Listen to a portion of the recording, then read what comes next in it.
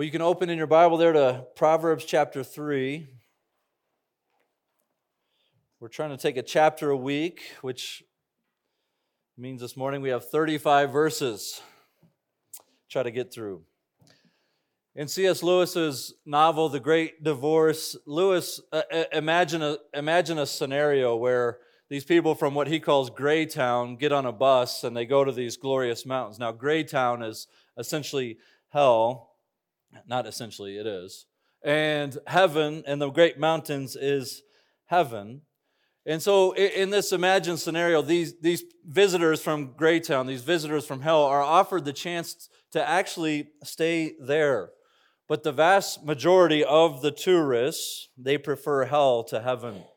They shriek and they run back to the bus from which they came because they realize that to dwell in heaven, they must give up their self-dependence. They must give up their self-righteousness. They must even give up the anger and bitterness that they're clinging to. Even their lusts must go.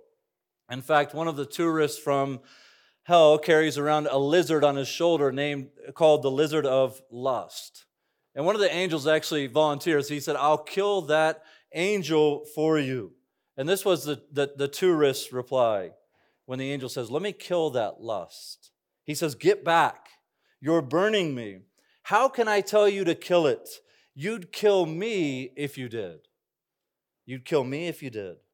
Now, this book should not be used to develop a theology of heaven and hell. That's not going to be helpful for us. We don't believe in that second trip on a tourist bus that's not helpful. But this idea that a person would so identify themselves with their sin or so identify themselves with their lust that they would assume, if you kill that, you kill me. Now, we can learn from that. That is a brilliant picture of what keeps us from submitting to God's wisdom because we believe the lie that Jeff mentioned this morning in his prayer, the lie that comes straight from the Garden of Eden, that God is holding out on me. He's keeping back his best from me. When he calls me to turn from sin, he's trying to keep me from real joy and real freedom and real security and real peace. And here's the truth, that in Christ we can find real joy in living life unto the glory of God. In Christ we can know real joy by living life for the glory of God. Now I think Proverbs chapter 3, verse 13 sort of captures the thrust of our whole chapter. Blessed is the one who finds wisdom and the one who gets understanding.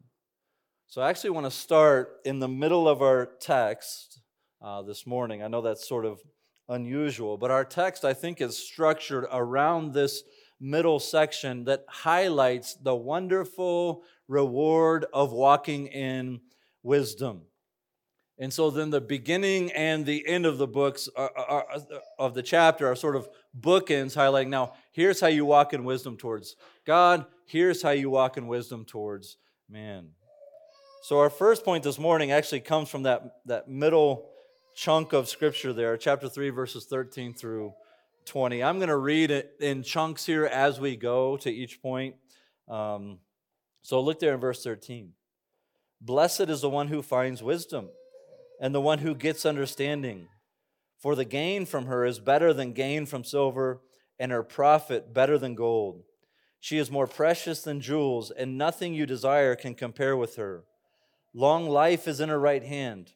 In her left hand are riches and honor. Her ways are ways of pleasantness, and all her paths are peace. She is a tree of life to those who lay hold of her. Those who hold her fast are called blessed. The Lord by wisdom founded the earth. By understanding he established the heavens. By his knowledge the deeps broke open, and the clouds dropped down the dew. So that word blessed, right? Blessed is the one who finds wisdom. It means something, sometimes maybe even your Bible translates that word happy. Happy, oh, the happiness of the one who finds wisdom. Now that can be an appropriate translation. It can be helpful in some ways.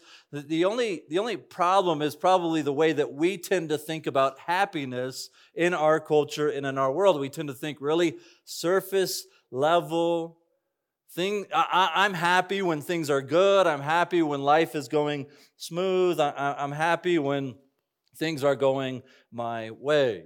Now, that's why some translations say, well, maybe we should avoid that word, happy. But it does carry that connotation. It goes well beyond this sort of shallow view of happiness. And we might say it this way: the one who finds wisdom is blessed in that he experiences the rich rewards of living life. We've been saying God's way, in God's world, for God's glory. The one who finds wisdom is blessed in that he experiences the rich rewards of living life God's way, in God's world, for God's glory. So it's this deep-seated joy that comes from walking the righteous path, walking the path of wisdom. And therefore, it's not tied to just to our circumstances, right? If my joy and my happiness is tied to how my life is going, then it's going to look up and down.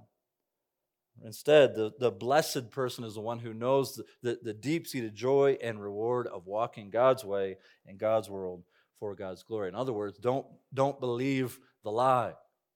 Don't believe the lie. It's tempting for us to believe that if we could just cast off any restraint, any command from God, if we could just truly be ourselves, right? If we could fulfill our heart's deepest desires, then I could be truly happy. And the Proverbs confronts that head on. It says, no, true blessedness, true deep-rooted joy is found in living life unto the glory of God. And so what Proverbs does is sort of holds up for us this model of a life worth living, a life that leads to stability and peace, a life that it leads to righteousness and real joy.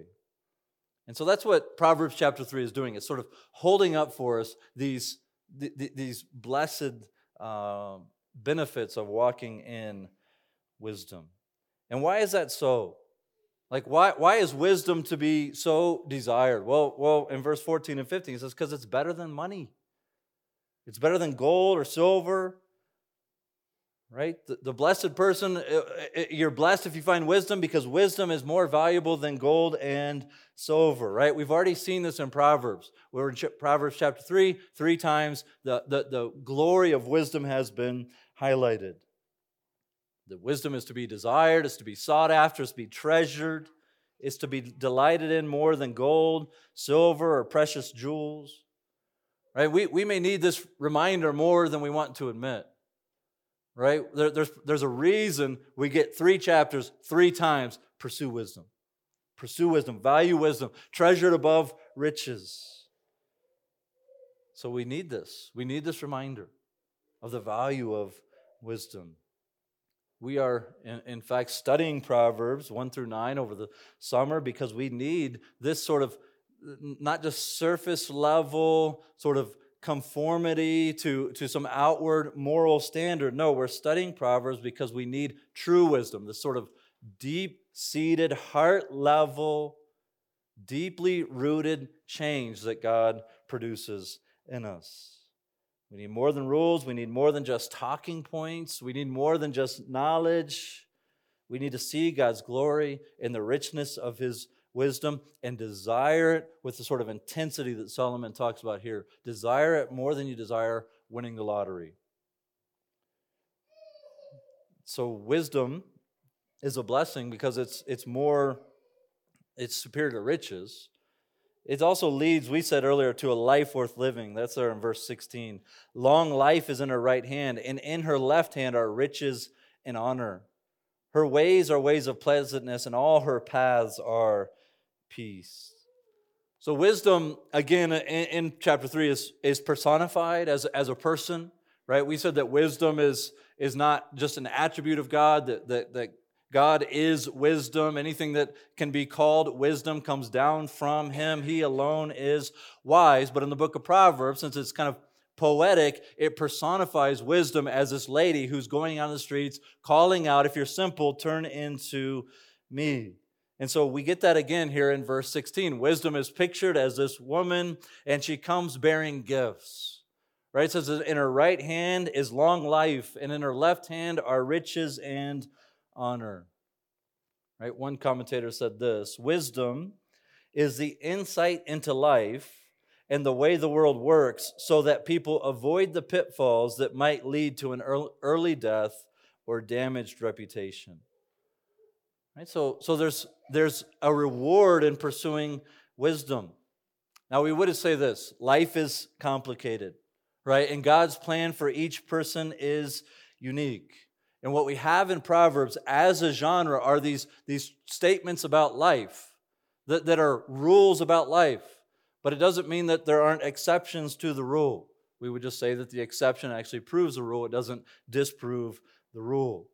And so what Solomon does in Proverbs chapter 3, and really all throughout Proverbs, is just say, you know what, I'll let Job deal with like unjust suffering, and I'll deal with it in Ecclesiastes later, like when life doesn't go our way. What he's saying is, though, generally when you walk in wisdom, you avoid the pitfalls that might lead to an early death. Here's what we can say: we all suffer. We will all suffer. The wise Christian will suffer. Right? You can't avoid all suffering, but foolish people compound their suffering. Right? Sin makes life more difficult. Sin makes life harder.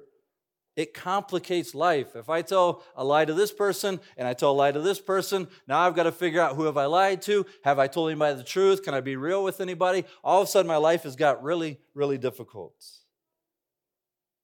Remember the warning in Proverbs chapter 1. If you're quick to run to do violence, you're setting your own trap. You're going to fall into your own trap of violence. Instead, walk in wisdom. Avoid the trap. How many have been denied long life because they insist on walking in sin? How many ruin their reputation, right? That's honor. There's good reputation for those who walk in wisdom. How many have ruined that through continual sin, through wickedness, through lack of trustworthiness? If they had turned to the Lord and walked in humble faith, admitted their own folly, and walked in righteousness, they could have avoided some of those pitfalls. And this is just simply the way God designed the world. That's what he says there in verses 19 and 20. The Lord by wisdom founded the earth. By understanding he established the heavens. By his knowledge the deeps broke open and the clouds dropped down the dew. This is the way God has made the world. Proverbs 3 is essentially an education in how the world and life work, and the instructor is the Creator himself. You know, almost all of chapter 8 is dedicated to this theme, that God has so woven wisdom into creation that to walk against him is to swim upstream. Again, it's to make life harder. It's to make life more difficult. It's to go against the very thing you and I were designed to do, and it's to go against the very way that God has made this world. In other words, we might say it this way: God doesn't have to work real hard to frustrate the plans of the wicked, because they're walking against wisdom. They're walking in foolishness.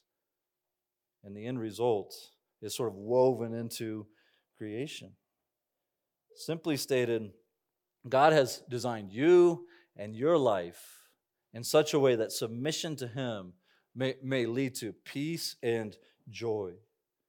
And failure to submit to him results in anguish, frustration, and hopelessness. And so what Proverbs 3 does is it helps us to see the foolishness of refusing to hear from the Lord. And so what happened in Proverbs chapter 2, it sort of did the same thing by saying wisdom will protect you from the wrong path. Right? And what Proverbs chapter 3 then does is it's not the negative, here's what to avoid. It's here's the reward of wisdom. Here's the benefit of wisdom. I was thinking about it this week. We might illustrate it this way. Sin is like sparkling water, right? Those little flavored things. Some of you enjoy that. You need to repent, all right? Is there anything that looks so good and lets you down so hard? It's got the lime, and you're like, man. And then you taste it, and you're like, what? It's bitter. So Proverbs chapter 2 avoid the sparkling water. Proverbs chapter 3 is like holding out a Dr. Pepper to you and saying, come, drink. That's what 3 is. It's holding up the goodness of wisdom, the reward of wisdom, the blessing of wisdom. And so we might say this, don't waste your life. If you pursue folly, you are wasting your life. Don't spend your life chasing that which the world says will satisfy. Don't go on ignoring God's word, His call to turn to Christ and trust in Him for salvation, to walk in submission to Him, to walk against the very purpose for which you were made, and to walk against the design of the Creator is to waste your life. And the byproduct of walking and living unto the glory of God is this idea of joy and likely a life worth living. See, the goal then, though, is to serve the Lord faithfully and love others well. The goal is actually not joy. If you aim at happiness, you miss it. If you aim at wisdom, if you aim at living life for the glory of God, you get joy thrown in. All right, so that's why this chapter is bookended by acknowledge God, trust God, fear God, and love your neighbor.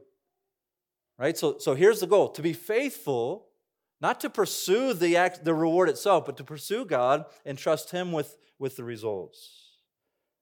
And so let's go back to the beginning here. We see what it is to be wise toward God, to acknowledge Him. I'm going to read verses 1 to 12, and we'll talk through it. My son, do not forget my teaching, but let your heart keep my commandments. For length of days and years of life and peace they will add to you. Let not steadfast love and faithfulness forsake you. Bind them around your neck, write them on the tablet of your heart, so you will find favor and good success in the sight of God and man. Trust in the Lord with all your heart, and do not lean on your own understanding. In all your ways acknowledge Him, and He will make your paths straight. Be not wise in your own eyes. Fear the Lord, and turn away from evil. It will be healing to your flesh and refreshment to your bones. Honor the Lord with your wealth, and with the firstfruits of all your produce. Then your barns will be filled with plenty, and your vats will be bursting with wine. My son, do not despise the Lord's discipline, or be weary of His reproof. For the Lord reproves him whom He loves, as a father the son in whom He delights. So you see the odd verses there are commands, right? Do this, do this, do this. The odd verses then become more of what we saw in verses 13 through 20. Reward, result, type, language. There's only one little change to that in verse 6. But the odd verses are commands. The even verses are reasons you should obey the commands. And so the first command, I would say verses 1 to 4 sort of encapsulate this one thing. Obey from the heart. Obey from the heart. Do not forget my teaching, but let your heart keep my commandments. Now we've talked, as we've walked through Proverbs chapters 1 and 2, I know some of you are just popping in for the first time, but we've talked about the Father's role in the book of Proverbs as the mouthpiece of God. In fact, it's so much that the passage that Jeff read this morning, what does the author of Hebrews say? You were addressed as a son, right? You were called a son.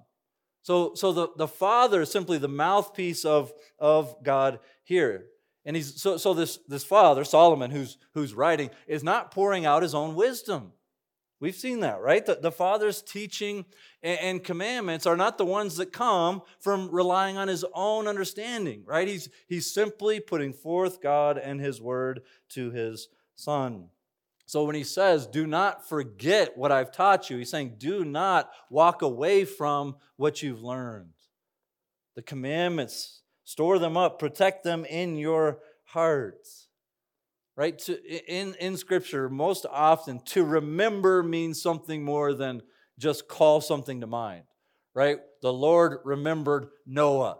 Okay? He didn't say, oh, I forgot about that guy down there floating around on a boat. Right? He chose to act for Noah. Right? So to not forget my teaching is more than just, hey, just be able to recite it. It's to walk consistent with it. Do not walk away from it. Walk in it. But obedience, we've seen this too. It doesn't just come from willpower. It doesn't just come from sheer grit. But our actions flow from our heart. Out of the abundance of the heart, the mouth speaks. Guard the heart with all diligence, for out of it flow the issues of life. So the second part of verse 1 there sort of fills in the gap. Let your heart keep my commandments. That's why we're saying obey from the heart.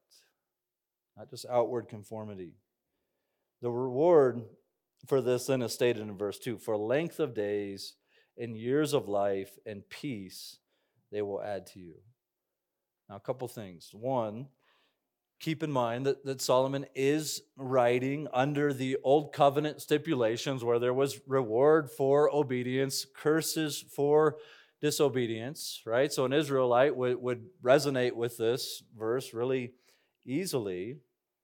But I don't think it's actually quite that easy just to chalk verse 2 up to, well, that's not true for us because we're under a new and better covenant, right? We're under the new covenant.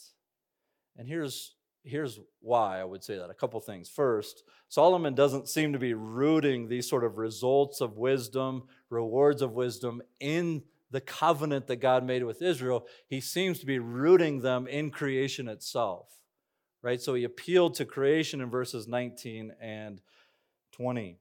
And this is what we argued earlier, that wisdom is insight into God's will and life in this world. And so Solomon's really open to saying, generally speaking, the one who treasures God's commands, follows his will, navigates this world with skill that God gives, will have a long and a full life. Okay, again, this isn't prosperity gospel. This isn't like a one-to-one. If you obey God, you get this. No, this is a general statement about life. But there's probably a more convincing reason. I studied this. Probably a more convincing reason would be over in Ephesians chapter 6. The Apostle Paul actually holds out a similar incentive to children who obey and honor their parents. So Paul, obviously writing under the new and better covenant, the new covenant, there in chapter 6, verse 2, he says, honor your father and mother. This is the first commandment with a promise. Well, what does Paul say? He lives after the cross. What does he say? That it may go well with you and that you may live long on the earth. So Paul is willing to sort of hold out this general rule, this general result, and it's really maybe not as complicated as I'm trying to make it. We can think back on our lives and say, well, who are the ones who just were rebellious, gave themselves over completely to the flesh? Well, what was their life like? And who were the ones that generally thrived, had a good reputation? Probably the ones that lived life unto the glory of God. So Paul in Ephesians chapter 6 seems to be talking the same way as the book of Proverbs talks. Now again, this is not like obey in order to get this. You just want to please God. Your goal is to be faithful. Your life may be suffering and difficulty and hardship. Well, you're not aiming at long and full life. You're aiming at God's glory. Okay, these are observations about how life typically works. Generally speaking, walking in wisdom keeps you from shortening your own life, like giving yourself over to violence. So, the Father's teaching here then, look in verse 3. Let not steadfast love and faithfulness forsake you. Bind them around your neck. Write them on the tablet of your heart. So the Father's teaching is not only wrapped up in knowing certain commands and trying to do the commands, but it's also a call to remember the steadfast love and faithfulness that's been shown to you by the Lord. To bind these things on your neck and to write them on your heart is to meditate on them and to live in light of them.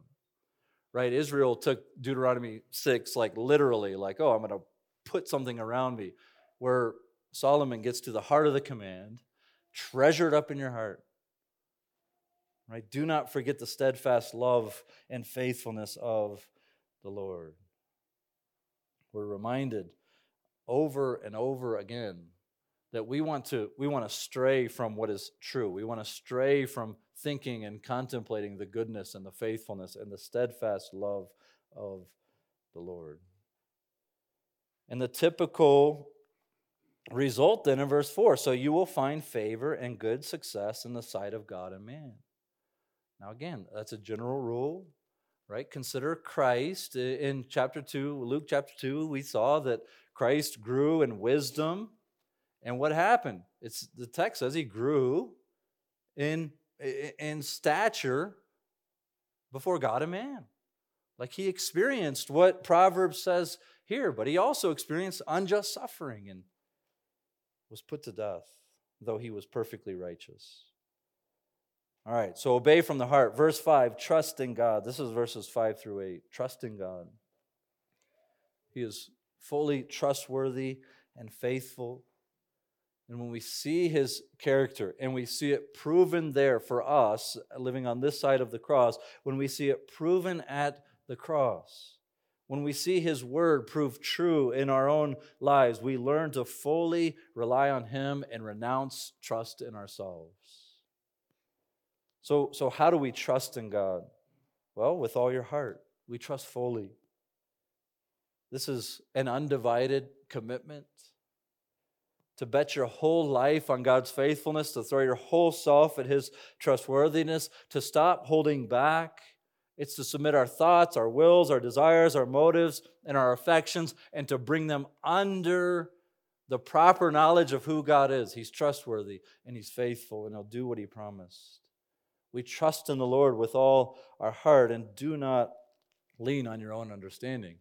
You might say we trust him fully. We trust him exclusively. We trust him and him alone.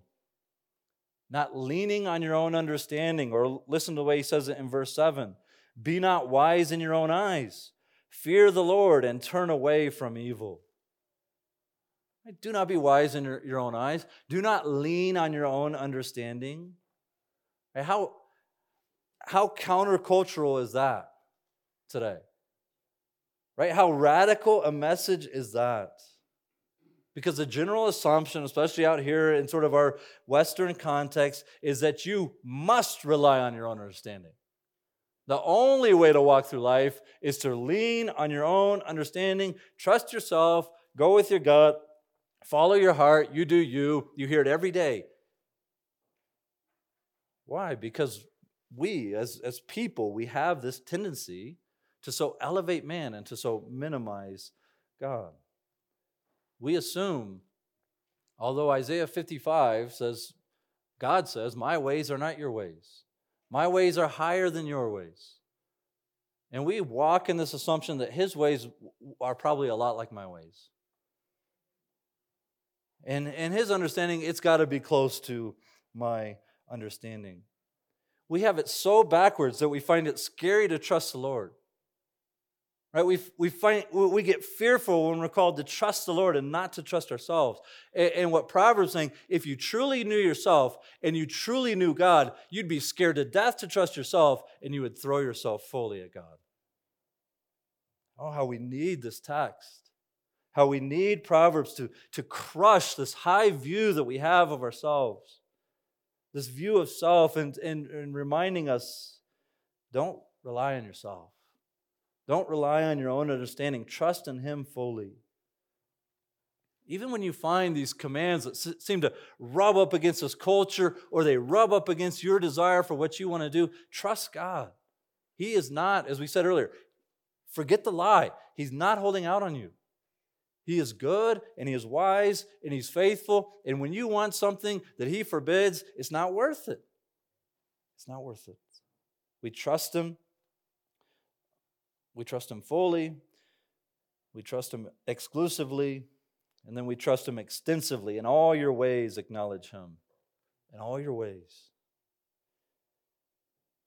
Maybe you've tended to think about God as someone who might just come alongside you and kind of help in the big moments of life.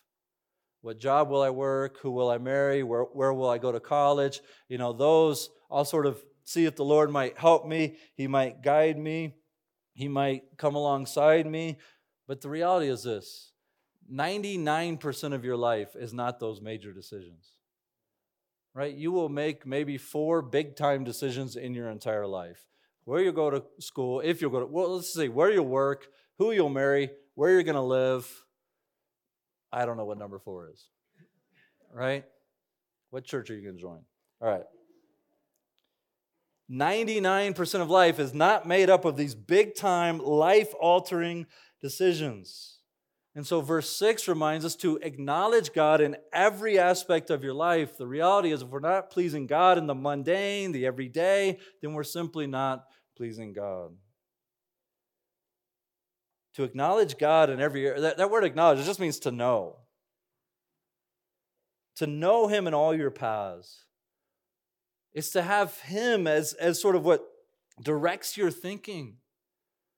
Right? We ask this from time to time. What's the daily narrative of your life? Does God intrude your thoughts and determine the way that you live and think and talk?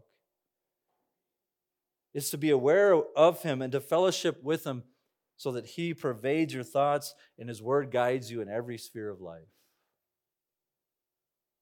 And I just don't know how you do something like chapter 3, verses 5 through 8 without being in the Word. I just don't think you can do it. Without that, we tend to drift, right? We're drifting towards self-reliance. We're drifting towards our own wisdom. We're drifting towards our own trust in self. Trust in Him. In verse 6, he says, it will make your paths straight.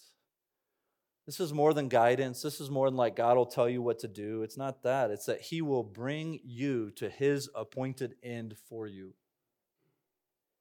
He protects you, He leads you, and so you can trust Him. So we obey from the heart, we trust the Lord. Verses 9 and 10, we honor the Lord. Honor the Lord with your wealth and with the first fruits of your produce. So I think Solomon goes here because how we handle money becomes sort of a litmus test of sorts of whether or not we're trusting the Lord, or acknowledging Him in all our ways, or abandoning our own wisdom, or fearing Him, right? How we handle our money sort of reveals our hearts. Because my own wisdom, leaning on my own wisdom, will sound something like, when you get your giving statement, at the beginning of next year, and you look at the money you gave, and you begin to think like, man, what could I have done with that? A year without giving sacrificially to the church, a year without serving others. Man, I could do some things. I could upgrade the house. I could pull off that vacation I've been, right? That's leaning on our own understanding. And again, we read the result there in verse 10. Then your barns will be filled with plenty, and your vats will be bursting with wine. Now again, these are, do I have to say it again? Generalizations about life. I like the way Derek Kidner said it. He said, if this was more than a generalization, if this is a one-to-one, like the prosperity gospels, those guys on TV that are wicked, they're taking advantage of people, they don't love people, they're trying to build their own empire, and they say, if you give me the biggest gift you can possibly give, you will be healed or you will be rich. One time in college, a friend played a prank on me, and he signed me up for like all these mailers from prosperity preachers. And they sent me, one of those prosperity guys sent me this rag, and it was in the shape of a hand. It said, hold this rag and tell God what you need, and put it back in the envelope with the biggest gift you can afford, and send it back to me, and God will give you that. Now that guy's a charlatan, right? So Derek Kidner says this, if this was more than a generalization, then we wouldn't be honoring God with our money as much as investing in Him. Right? Again, we're not aiming at full barns or full bank accounts. Right? That's totally up to the Lord. That is totally up to the Lord. You're aiming at honoring Him. You're aiming at faithfulness. And whatever God decides to do, He's trustworthy. And you trust Him. Right? You're not investing in God. There's like a mini Baptist prosperity. I know we're not Baptist, but there's like a mini prosperity gospel that floated around the churches I came from. It was like, we don't give in order to get. But we do get when we give. It's like, no, that's not it either. Right? We just want to honor God. We just want to honor Him. We give sacrificially. We trust God with the results. All right. Fourth, we receive discipline. Verses 11 and 12. My son, do not despise the Lord's discipline or be weary of His reproof. For the Lord reproves him whom He loves as a father, the son in whom He delights. So throughout the book of Proverbs, we'll see that it's actually the fool that hates correction. It's the fool that hates instruction. It's the fool that hates counsel. It's the wise that so desire wisdom that they're okay if they receive counsel or instruction. And so how much more then should we be willing to receive the Lord's discipline? Right? The Lord's discipline. You know, I asked Jeff to read Hebrews 12 because the author of Hebrews actually quotes these two verses. And he reminds us that we are addressed as sons. We are addressed as sons. And God disciplines those whom He loves. One of the most glorious truths of the gospel is that we receive adoption as sons through Jesus Christ. I think knowing God says that's the greatest blessing of our salvation. It's to be brought into God's family. And if we are God's children, if you have looked to Christ and you've seen that He lived a perfectly obedient life in your place, He never sinned one time. And yet He went to the cross, and on that cross He paid the price for your sin and for mine. And so there's this exchange that happens. If you would place your faith in Him, turn to Him, trust in Him, rely fully on His work. There's a number of ways we might say that.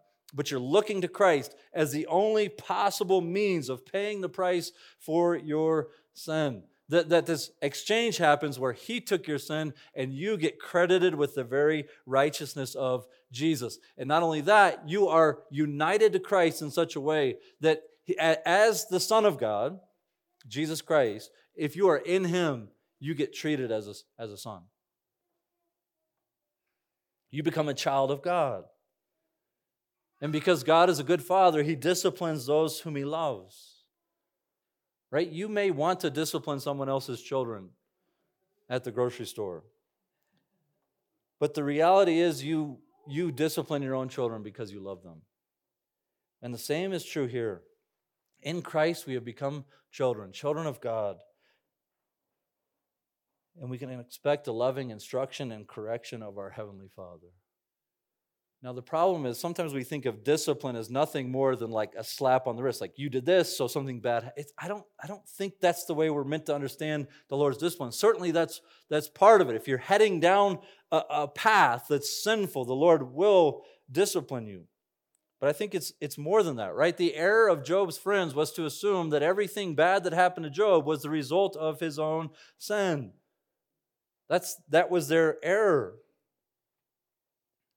But the Father here in our text and in Hebrews chapter 12, the author of Hebrews encourages us not to view it that way, but to view it as the loving instruction and discipline of a Father, the Heavenly Father. So you can be encouraged this morning. There's no trial that will ever come upon you that escaped your Father's eye. There's no suffering that is accidental in your life. He is sovereign over it all. He prepares every moment for His children. Right? What did Jeff read in Hebrews chapter 12, verse 11? That doesn't make it fun. For the moment, all discipline seems painful rather than pleasant.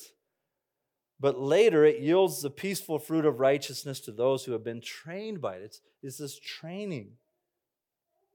A couple things that can encourage us in the midst of trials. Number one is this. Since Christ Himself bore the full weight of God's judgment and God's wrath, any punishment for sin, for those who are in Christ, any punishment for sin has been fully taken on by Christ. And what that means is there is no punishment left for His children. There's no wrath left to bear. We were not destined for wrath, Paul says in 1 Thessalonians. There is no punishment for God's children, only discipline and course correction. His wrath was exhausted in Jesus Christ. So whatever suffering God's children go through, no matter how difficult, it cannot and will not ever be an expression of his anger, an expression of his wrath. It cannot be anything other than an expression of his love towards you as his child. That's comforting. Number 2, I would say this. All hardship is discipline, but that does not mean all hardship is corrective discipline. Right? All hardship is discipline in the sense of training, instruction, but not all hardship is corrective. Oh, I must have sinned, so this is happening in my life. I think about it like, I was coaching middle school boys last year, basketball. Sometimes I made them run because they weren't behaving, right? You don't listen, you're running. That's corrective, right? But sometimes we ran because we need to run in order to win games. Right? And that's the way I think about this discipline of the Lord. Sometimes it is corrective. I've strayed, the Lord is bringing me back. Sometimes it's just God molding me, shaping me, transforming me into the image of Christ. Okay, so we started with these rewards of wisdom, results of wisdom. We went to what it means to acknowledge God, and now let's go towards the end of the text and talk about being wise toward others. And we'll try to hurry through this. We're running low. As Jeff would say, the clock is winning. My son, do not lose sight of these. Verse 21, keep sound wisdom and discretion, and they will be life for your soul and adornment for your neck. Then you will walk on your way securely, and your foot will not stumble. If you lie down, you will not be afraid. When you lie down, your sleep will be sweet. Do not be afraid of sudden terror or of the ruin of the wicked when it comes, for the Lord will be your confidence and will keep your foot from being caught. Do not withhold good from those to whom it is due, when it is in your power to do it. Do not say to your neighbor, go and come again tomorrow, I will give it, when you have it with you. Do not plan evil against your neighbor, who dwells trustingly beside you. Do not contend with a man for no reason, when he has done you no harm. Do not envy a man of violence, and do not choose any of his ways. We'll read the rest of the text in a moment. But verse 21 is really a separate speech. It's a second speech in chapter 3 from the Father. And he begins, as he often does, appealing to wisdom, cherish discretion. Right? Grow in this ability to see past, we said discretion is seeing past the immediate pleasures of sin, past that to see the end of it, the consequences. And then to choose the God-honoring path. And he says this will lead to stability and confidence. Why? Because not self-confidence, confidence in God. You've entrusted yourself to Him. And He promises to keep your path. And so you have less fear, and so you sleep well, Solomon says. And we know that's true, right? Again, I keep trying to feel like I got to make this I got to make it sound a particular, but we know this is true. If you're living a double life, if you're shady in your business dealings, if you commit a crime, if you hurt others, if you assault a child, and you are in hiding, you have this fear that everything's going to come crashing down one day. And so Solomon says, don't walk that path because you don't want to live in terror. You don't want to lose sleep that you're going to be found out. Save yourself the trouble.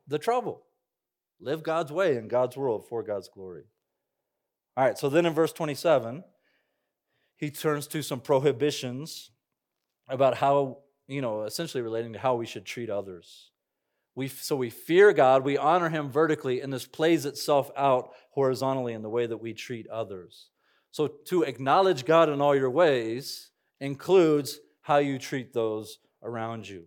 And the first thing he says is do not withhold good there in verses 27 and 28. Do not withhold good from those to whom it is due when it is in your power to do it. Do not say to your neighbor, go and come again. Tomorrow I will give it when you have it with you. The wise, in other words, are attentive to the needs of their neighbor. I think Solomon intentionally sort of leaves that word good vague. We might want to be like the Pharisee when he says, well, who is my neighbor? We might want to say, well, what is the good there? I may not have it, right? I think it's left vague to keep us from being able to sort of wiggle out of loving our neighbor. Right? What is the good? Well, it could be money. The law specified in several places, that for an employer to not pay his employees was to rip them off and to be unjust. It could be a skill that you have. It could be like the parable of the Good Samaritan, where there's just somebody who needs somebody to take care of them.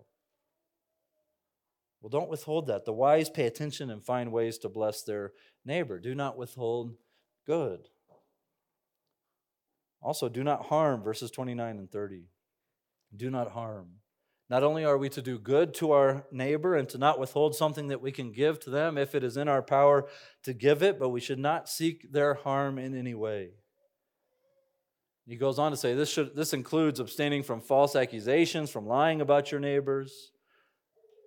He says your neighbor, he lives trustingly next to you. The wise should be a stable, steady presence, because our lives are directed not by wanting our own gain, but for the glory of God and self-sacrificial love towards others.